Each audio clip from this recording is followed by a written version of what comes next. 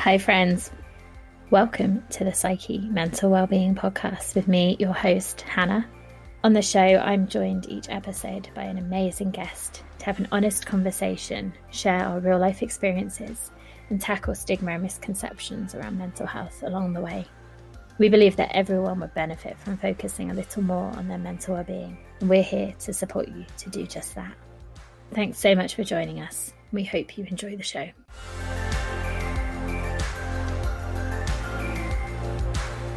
Hello, friends, and welcome back. Happy Monday. I hope you are doing well, that you had a good weekend.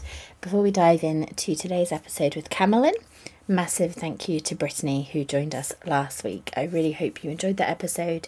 A really important conversation, I think, to be having. And I think this one also as well, really, really important. So I hope you enjoy it, and I'll be back at the end for a little chat.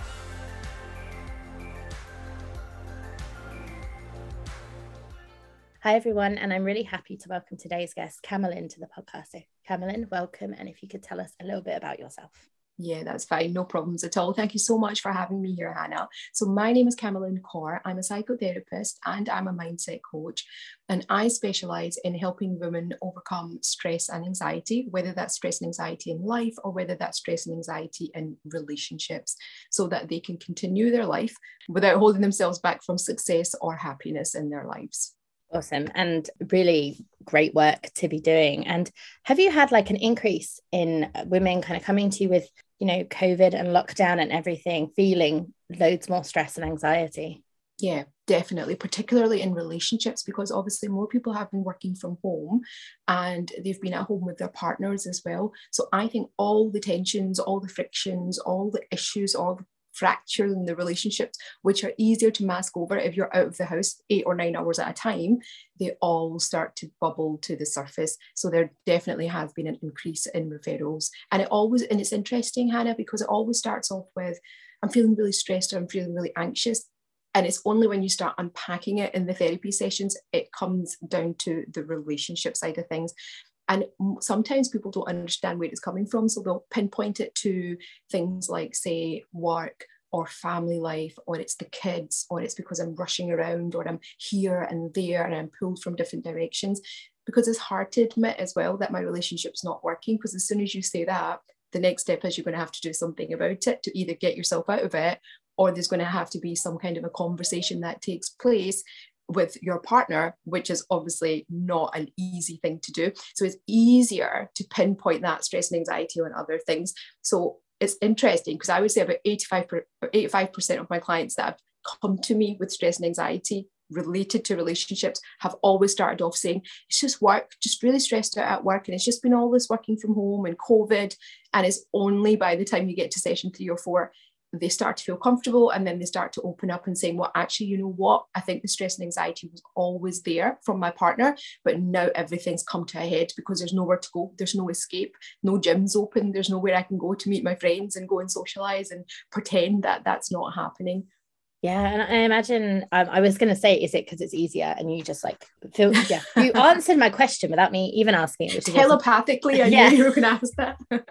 So I imagine with lockdown and that close proximity, for people who are in unsafe relationships for whatever reason, if there's domestic violence, if there's like coercive control, that kind of thing, that's even more pronounced because they don't have those other places that they can go to have some space. Yeah, definitely. It's really sad, actually, because the thing is, people do feel already, I think people in domestic abuse situations, such a difficult situation to get yourselves out of, even if the world was functioning like normal. But then when you get to a point where everything is closed and your access to services is limited, or the services themselves are limited because they've got so much of a burden or an influx in the referrals that they're getting, everything becomes a lot more difficult. And then you're having to manage situations, if you've got a young family, where you have to manage the situation or deal with that domestic abuse situation whilst the children are still around. So you don't even have that luxury of, well, they're in school or they're out or they're with their friends or they're interacting with other kids and we can resolve this issue here. So I do think it's the external factors which have been brought about as a result of COVID and the pandemic, they have definitely not helped. And I guess in that situation, if there's a young family as well, there's another layer of stress that the children are there all the time, the stress of that and homeschooling, but also the stress of children having more exposure to that relationship and not having that time at school. Yeah, definitely. But do you know what's really important for me to say is that regardless of how dark times get, and regardless of how stuck you feel, and regardless of how impossible that situation feels, there is always a way out. You will not be able to see your long-term plan when you're in a stressful situation, because our mind does not work like that. When you're in a stressful situation, you start operating on adrenaline and you start operating on the fight and flight mode, which is why it's really important to get space in the first place away from that person. So your long-term plan of like where you're going to stay, where are the kids going to be, what are they going to do, how am I going to sustain myself in the long run, you will not have a vision of that, and that is okay. All you need to know is, at this point in time, imminently, even for the next like 4 to 6 weeks, where can I go that is safe? Even if you can just find an answer to that, whether that's going to women's aid or women's shelter programs or children's shelters or domestic abuse services, or whether that's reaching out to a family or a friend or somebody that you know can take you in, or if you have the financial freedom, hire out an apartment for a couple of months, you know, or a month or so, like until you get yourself back up on your feet. As soon as you have the distance from that abusive situation, your mind, your fight and flight responses begin to calm down. You start to get clarity around the situation. That clarity then gives you a chance to make informed decisions about what you want to do. And then as soon as you start making informed decisions, you start to notice your confidence starts to build as well. As soon as you get that clarity and confidence, you get that control back in that situation. It might not be 100%. You might not feel always strong inside. That's okay. It's all right to feel scared, but still carry on taking the steps that you need to take. And I think that's a really important message, because there's so many services out there. Even when I've been working throughout the pandemic, we know it's difficult. I'm not denying that. But I think when we constantly talk about how difficult it is, it almost reinforces people to kind of what they're already thinking. It just reinforces that thought process even more, doesn't it? And then people go, yeah, no, it's really difficult. It's really difficult. Yes, it's difficult, but that your first step is to physically just get out of that environment and get yourself emotionally, mentally, psychologically, and physically free and safe. And then everything else you can work out later on. Yeah, thank you for sharing that. I agree. Really important message.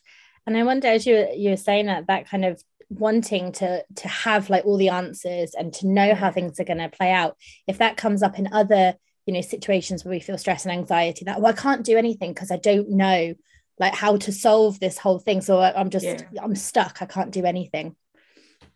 Yeah, it happens all the time, doesn't it? Because this is what I mean, because we go into fight and flight mode. So as soon as you go into fight and flight mode, the brain just goes into survival. So it goes into that panic mode where it's like, even when things are in front of you, you will not see it. So my suggestion for that would be, if you're feeling stressed or you're feeling anxious, the reason why that anxiety is going to spiral is because you're constantly focusing on the things that you can't control. I can't control the future. You can't control what's going to happen. You can't control what the outcome of that decision is going to be. But that's the things that we actually spend more time focusing on, which naturally then generates a lot of anxiety in us anyhow. So what to do is rein it in, ground yourself, anchor yourself, and bring your head and your mind and your mindset to the situation that's making you feel stressed or anxious, and then focus on all the things that you can control in that situation. Even if it's, and you know what, initially your brain's going to go, nothing, there's nothing I can control, everything is just spiraling out of control, and that's going to happen. But there will always be a few things that are definitely in your control in that moment. And see if you just focus on them. And at every stage of your transgression or movement or escalation or growth, if you keep just focusing on all the things that you can control, you'll notice that you start to feel a lot more better about that situation, and definitely less anxious as well. Yeah, I've been on like a real philosophy thing recently, and it's very like Stoic. I don't know if you've come across Stoicism. Yeah. And it's so interesting. I think sometimes these ideas that are, you know, like centuries old, and then they've sort of like come back, or they, you know, and it sounds, you know, when you say it, like so like hard to do maybe, but simple. Just focus on the things I can control. But interesting that it just sometimes doesn't come naturally to us, or that not everybody knows that or tries to do that. Yeah. Do you know what? I think there's a lot of things that the reason why these ideas and philosophies keep coming back is because it's just recycled information. Even now, I'm not telling anybody anything new. This is stuff that we already know because it's been embedded in a lot of theories out there. It's embedded in a lot of practices out there. What happens is we are surrounded by a lot of noise now. That's the problem, right? Social media, we're exposed to so much more now in the world. Whereas like even just going back like 15, 20 years, if you think about it, you only knew what people were doing in your vicinity and that was it. You don't have a clue what somebody was doing even like 2-3 miles down the road. Now you know exactly what's happening in the other side of the world, literally by opening up a device in your hand. You're exposed to so much more. You're exposed to too much information. You're exposed to what's happening in different people's environments, in their homes, in their cities, but also there's so much information out there. Now, what happens is there's information overload. So you start making everything complicated, more complicated than it actually needs to be. So the simple things that we have, which is our instincts are there to survive, which is, right, well, I don't know what's going to happen in the long run. Let me just focus on now, or let me just get out of this situation, then I'll deal with everything afterwards. Or why don't I just stop because I'm tired? Or why don't I just take a break because I'm exhausted? All these things that we're tuned in to do, we're disconnecting from our bodies. We're disconnecting from what we're actually feeling, because we're too busy looking for overcomplicated answers and everything has to be really big and really massive and really extravagant. And I think this is why when somebody comes to a point and like where they need advice and somebody else turns around and says, well, have you thought about just doing this? And the other person's almost like, is that it? Is that all I need to do? And it usually is the simplest things. They might not be easy. They might be simple things and they might not be easy, but it's usually the simplest things that will get you the best results. Yeah, absolutely. I get that sometimes when I'm teaching, students sometimes will go like, oh, I thought that was too simple. But sometimes the answer is simple. And if you just discount it, because you're like, that's too simple. If it's so simple, like try it and see. And then, yeah. Take it from there. Exactly. Yeah. I'd love to talk about your book, How to Take Control of a Controlling Relationship. Yeah. And I know we sort of talked a bit around that and that experience and how we take control in controlling relationships. Yeah, so this is a really interesting question, but also, so this book, let me tell you a little bit of this background of this book, right? So this book I wrote in 2019. So what happened was, like I said, predominantly I deal with women that are experiencing stress and anxiety, whether that's just in life or in relationships. So I have always worked in corporate, which means that a lot of the women that I work with were coming with stress and anxiety from their working environments, or they were experiencing burnout, or they were just overworked in their jobs.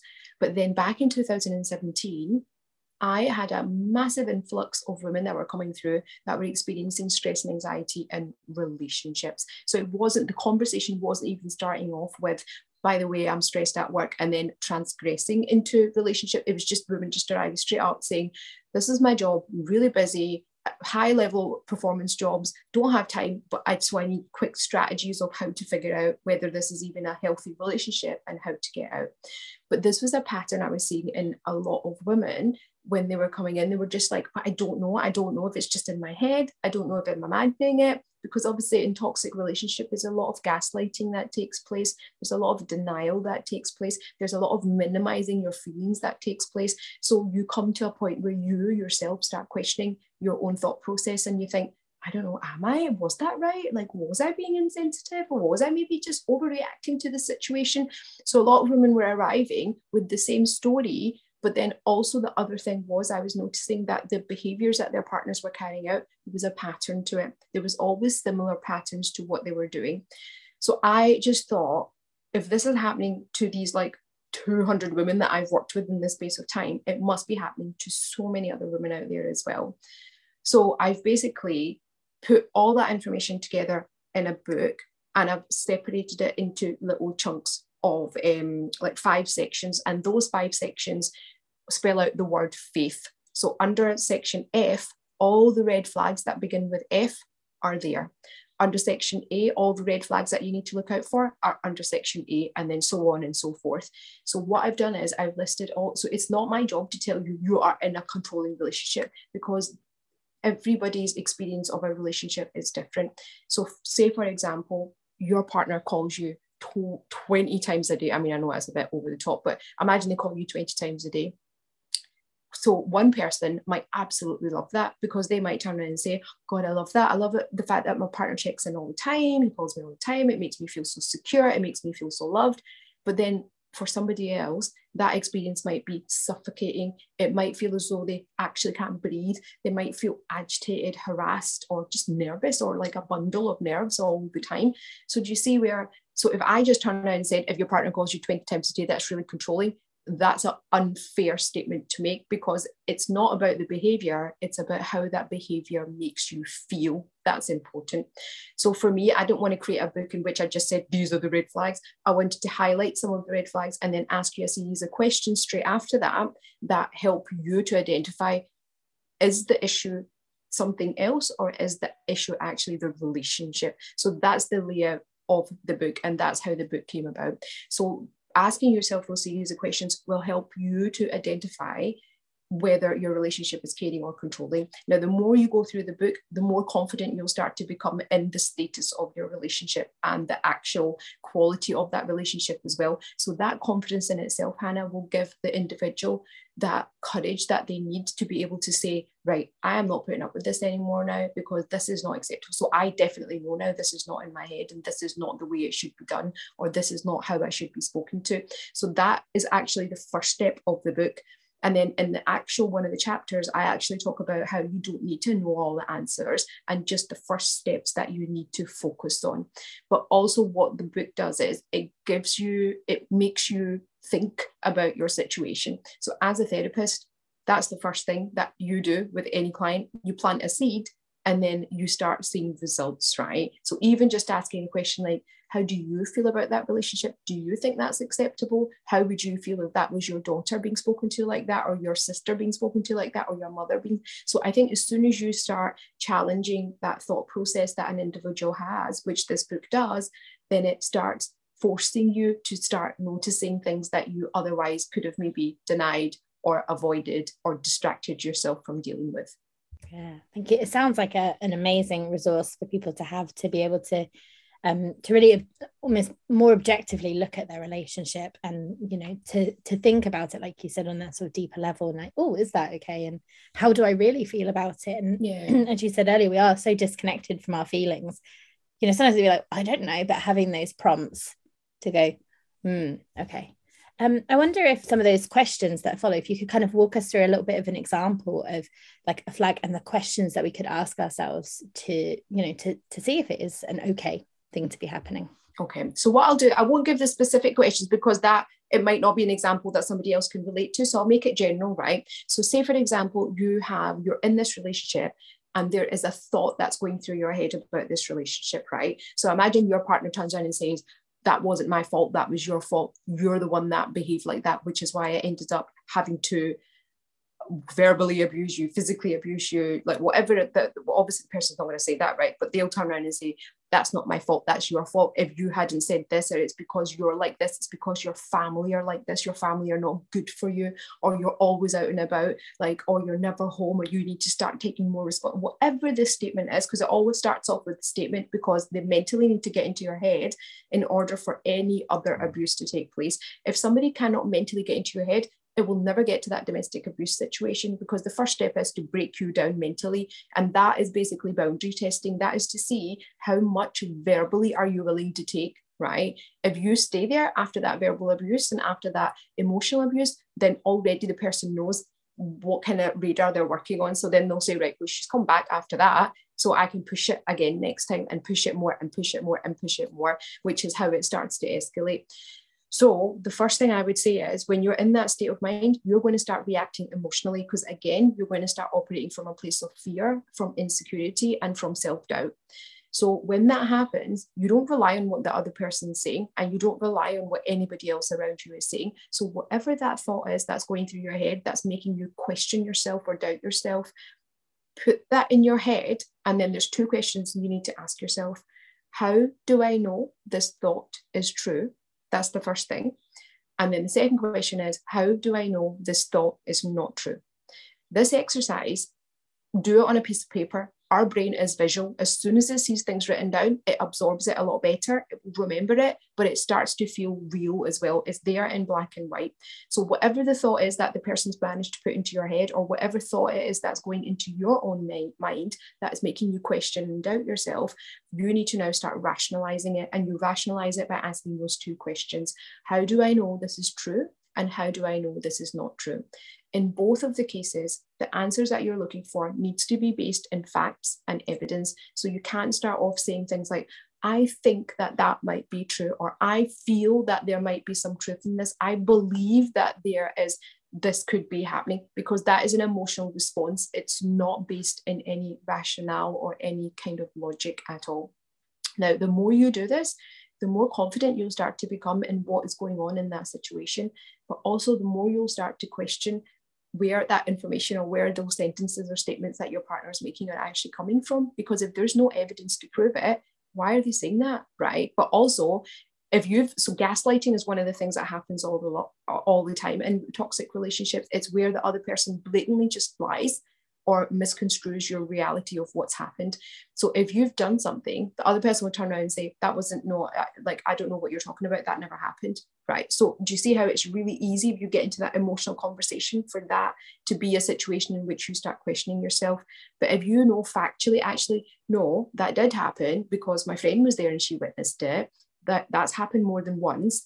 There's other people that have seen it, but I know for a fact that that situation took place because this is not the first time it's happened, and it's happened again and again. Do you see, now you're making a factual catalogue of events in your head. So even if the person's denying it, you don't need to get sucked into that downward spiral, because you have facts and the information and the knowledge to be able to turn around and say, well, regardless of what you may think, this did happen because it's happened more than once, but it's also happened in front of other people who can then also verify that this situation took place.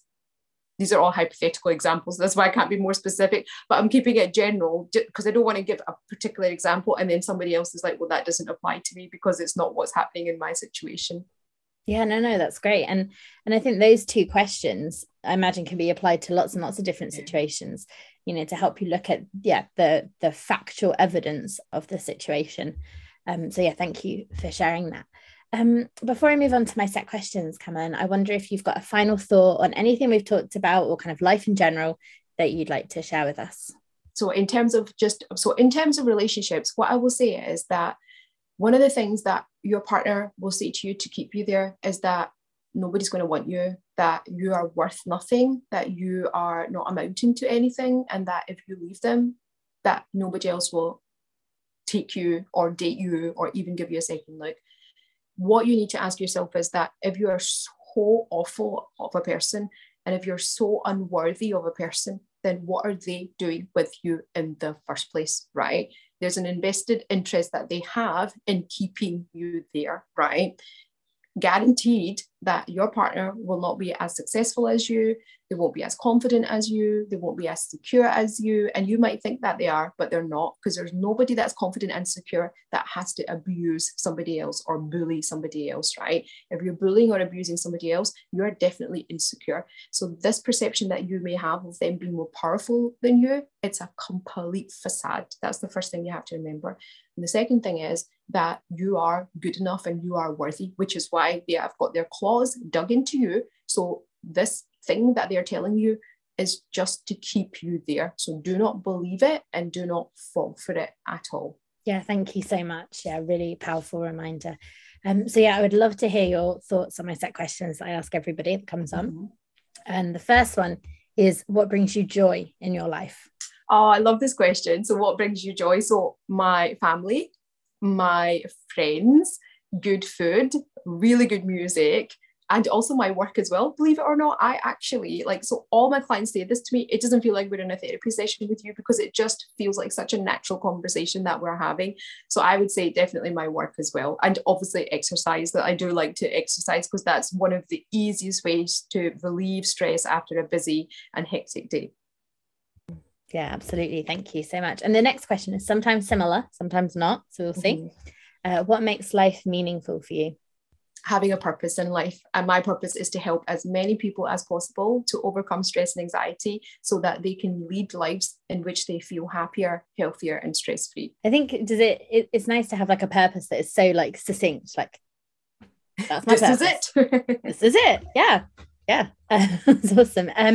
So my next two questions are around our overarching topic on the podcast, which is mental well-being. Mm-hmm. So the first question is, what does mental well-being or mental wellness mean to you? Okay, so for me personally, it means being able to function on a day-to-day basis without experiencing stress, anxiety, or burnout. So it doesn't matter how busy you are, and it doesn't matter how much is going on in your life. It should always be enjoyable, and it always should be at a point where you're able to manage your health and well-being. If you start feeling stressed or anxious or burnt out, then that obviously is you've pushed it or you're taking on too much. So for me personally, mental well-being and mental health is represented by being able to carry on in your day-to-day functioning without experiencing stress, anxiety, or burnout. Awesome, thank you. And then my follow-up is always for yourself, how you look after your own mental well-being. Right, okay, so I switch off a lot, right? So I work really long hours, but at the same time, I know when I've gone too far or I know when I've worked too much. So I do have quite a lot of periods of time where I'm maybe just disengaged and not talking to people because I just need to recharge my batteries. So see, even an hour in a day, I will just put the music on or I'll listen to a podcast and I will just have no interaction. So if my phone's beeping, it's ringing, people are trying to get through to me, it's just going to have to wait until I recharge my batteries. So that's the first thing. And the second thing is, I do stay away from a lot of drama as well. So I'm not really into like really dramatic people, like people that have always got like this going on in their lives and that going on in their lives. And it's high energy and it's so much emotion and everything's always falling apart, because I just think that gets a bit too much for me. So for me, it would definitely be switching off, using time to re-energize, and being very careful of the company that I have in my life. It sounds like you're very self-aware of kind of what you need to look after yourself and then kind of giving yourself that. Yeah, definitely. But do you know what, Hannah? We all are though, but we ignore it. So like, it's like we all have that where we meet people and we just think, oh my God, that was so nice just to meet them. And they've got such a nice energy. Or there's people that you're with, they'll energize you. Then there's people that you're with that will actually just make you feel quite calm and relaxed, right? And then there's other people that you walk away and you feel so emotionally exhausted after spending time with them, right? We all know that. And we all know that we have people like that in our lives. But I think sometimes out of guilt and obligation, you put yourselves through that again and again. And that's fine if that's like what you want to do. But if you're finding it's impacting on your health, why would you put yourself through that? So I think it's just about, we all need to be aware of it. So we're aware of it, but we don't vocalize it. And I think it's just about being honest to yourself. Yeah, absolutely. So my next question is sometimes a challenge, but maybe not because you're a mindset coach. So how would you describe your own mindset? Right. Very logical, very pragmatic, and very practical. I would say those are probably the 3 words that would describe it. Yeah, brilliant. Thank you. A lot of people have like, oh, I've never even thought about that before. So, okay. So my next question is one of my favorite ones to ask. And so obviously we've got a kind of non-prescriptive view on the podcast because everyone's different, everyone's experiences are different. But I always ask people that come on to share 1 to 3 top tips of things that could be really impactful in our lives. Okay. So if you've got 1 to 3 top tips. Okay, so first thing is be realistic about your expectations. So whatever you're wanting to achieve in life or whatever you're striving for, whether it's just your day-to-day basis, be realistic about what you're expecting from yourself. When you're packing everything in and you're putting everything into the day and you know you don't have enough hours in the day, you're stressing yourself out unnecessarily. But also what you're doing then is you've got that constant fear of failure as well, because you know that everything you want to do, you're not going to get done. So first of all, be realistic about your expectations. The second thing is take time out and be comfortable in your own company. It's really, really important. The fear of being alone, it actually results in people engaging in activities and getting involved in relationships that are maybe not even healthy for them. Get comfortable with being comfortable in your own company and things will change for you. And some of the biggest like light bulb moments that you'll have will be when you're just by yourself. And by that, I don't mean there needs to be pin drop silence or meditation going on. Just enjoy your own company. Go for a walk by yourself, like listen to a podcast at home, have a day where you're not meeting anybody and you're not engaging with anybody and you're not on your phone talking to somebody or texting somebody. Just switch off and just allow your body just to recharge. That's the second thing. The third thing I would say is be very careful of your company. Like, we are a direct reflection of the 5 people that we spend the most time with, right? We need to start being careful about who we let into our lives. Like, we all have an energy field, which is like this 3 feet radius around us. Now, that is our energy field. And as soon as that gets interrupted by the wrong energy, or it gets contaminated by the wrong energy, you will start to feel anxious, you'll start to feel stressed, you'll start to feel irritated, frustrated, on edge, depleted of energy. Be very picky about who you let into your energy field. If there's people that are not good for you, you don't need to sever contact, keep them at a distance, or maybe just avoid meeting them during times where you yourself are not at your best form. Yeah, thank you so much for those 3 brilliant tips. My next question is a recommendation question. So I love to read. You can't see all my books behind me. And also TED Talks. I sort of added that in because not everyone's a reader. But if you have a book or a TED Talk or something that's been really impactful in your life that you'd like to share with us. Right. So for me, my entire journey as a therapist started off with the book Secret. You probably must have heard of it, right? So I would definitely, if you haven't read that, read that, because that was my first book, which actually led me on to this therapeutic and holistic path, and it's the first time I actually heard of this concept of your thoughts are actually a frequency, and the frequency on which you operate then determines what quality of life you're going to have. And the funny thing is, I already done a bit of that beforehand, but I just didn't know that was what it was. I didn't realize it was a law of attraction thing. So I would usually like set a goal, and then I would just work towards it and take actions to make it happen. But I just didn't realize that that was what it was, right? But it's when I read the book, I thought, oh my God, this makes so much sense, right? And I have been able to achieve and work to stages and get to certain stages of my life that I've wanted to by using that formula that is in that book. But even if you don't want to use the formula, it's just that basic understanding of how we are all balls of energy vibrating on a certain frequency. And if you want to make yourself feel better, you need to bring up that frequency and that vibration. So even that basic understanding of that, it starts making you look at the world very differently. So if you haven't already read that, I would definitely recommend it. It's such an easy read, so simple, but then one of 2 things is going to happen. Either you're going to like it or you're going to hate it. But one way, like either way, you'll know whether that kind of path in life is for you or not. Brilliant. Thank you for that. And then that brings me to my final question, which is really sad because I'm really enjoying speaking with you. And that is where people can connect with you. I know we mentioned your book. If you can remind us of all of the details for all of that. Yeah, of course. So my book is called How to Take Control of Controlling Relationships. And you will find that advertised in the 2 places that you will find me, which is on Instagram, which is Camelin Core Therapist. And I also have a Facebook group for women who are wanting to overcome stress and anxiety by changing their mindset. And that Facebook group is called Empower Heart Mind. So you can come and connect with me there as well. Lovely. And we'll absolutely link in the show notes so people can find you nice and easily from there as well. And when we share the episode, we'll tag you on social media. Thank you. Yeah. Thank you so much, Camelin. I've really enjoyed it. And thank you for everything you've shared. I think some really powerful, questions and things that we can ask ourselves and things that we can reflect on, and some great tips as well. So thank you so much. No, thank you so much for having me here. It's been lovely. You're welcome.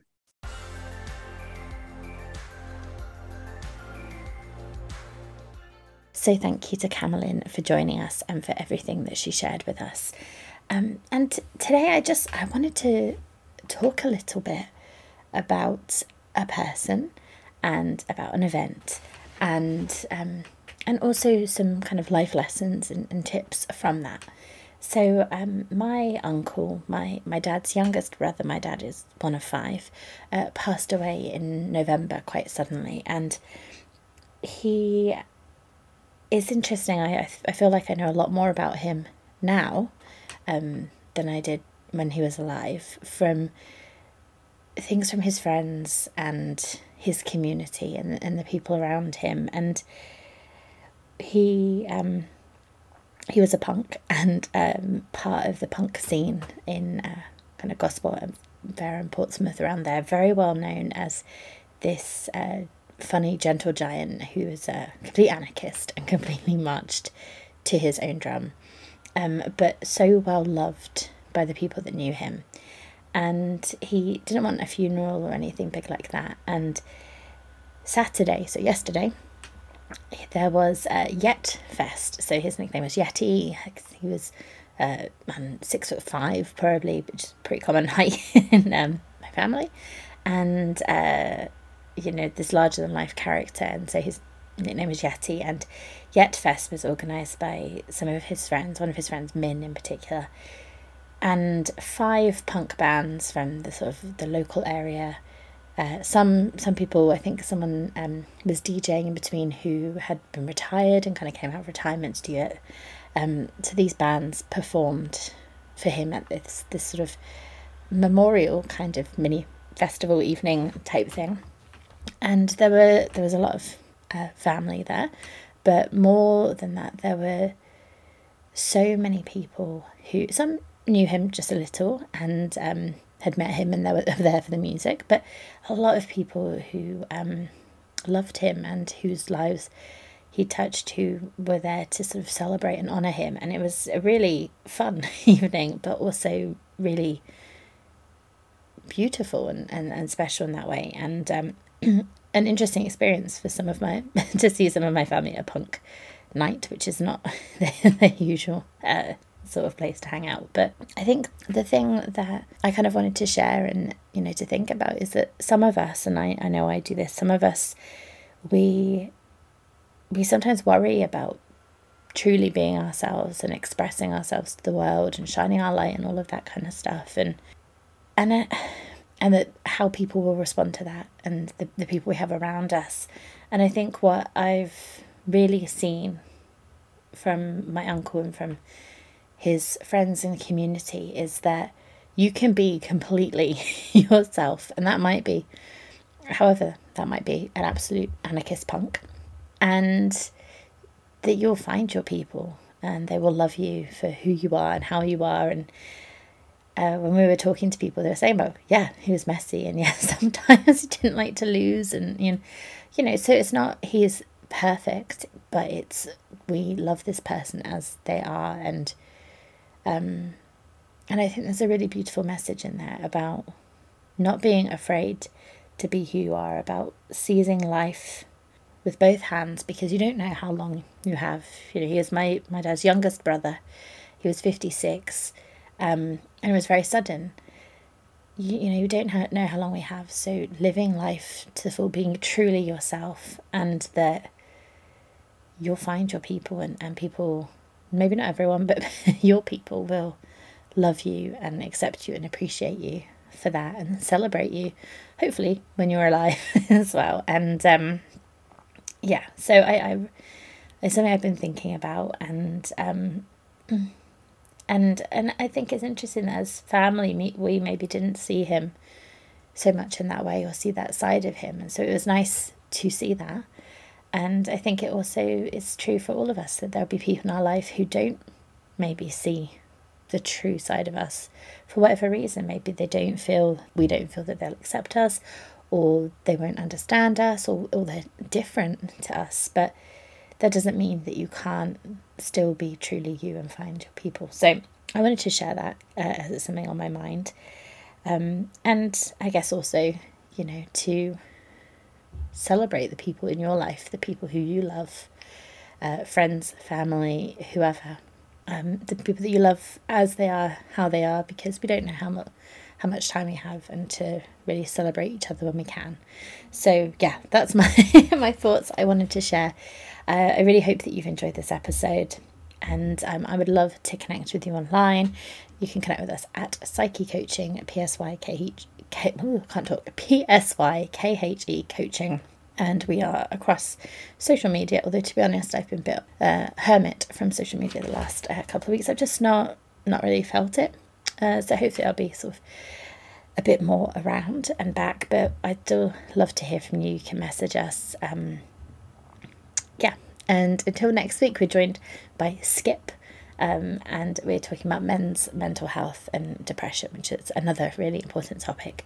So I really hope you will join us again for that. Until then, as always, take care of yourself, be kind to yourself, and I'll speak to you soon. Bye for now.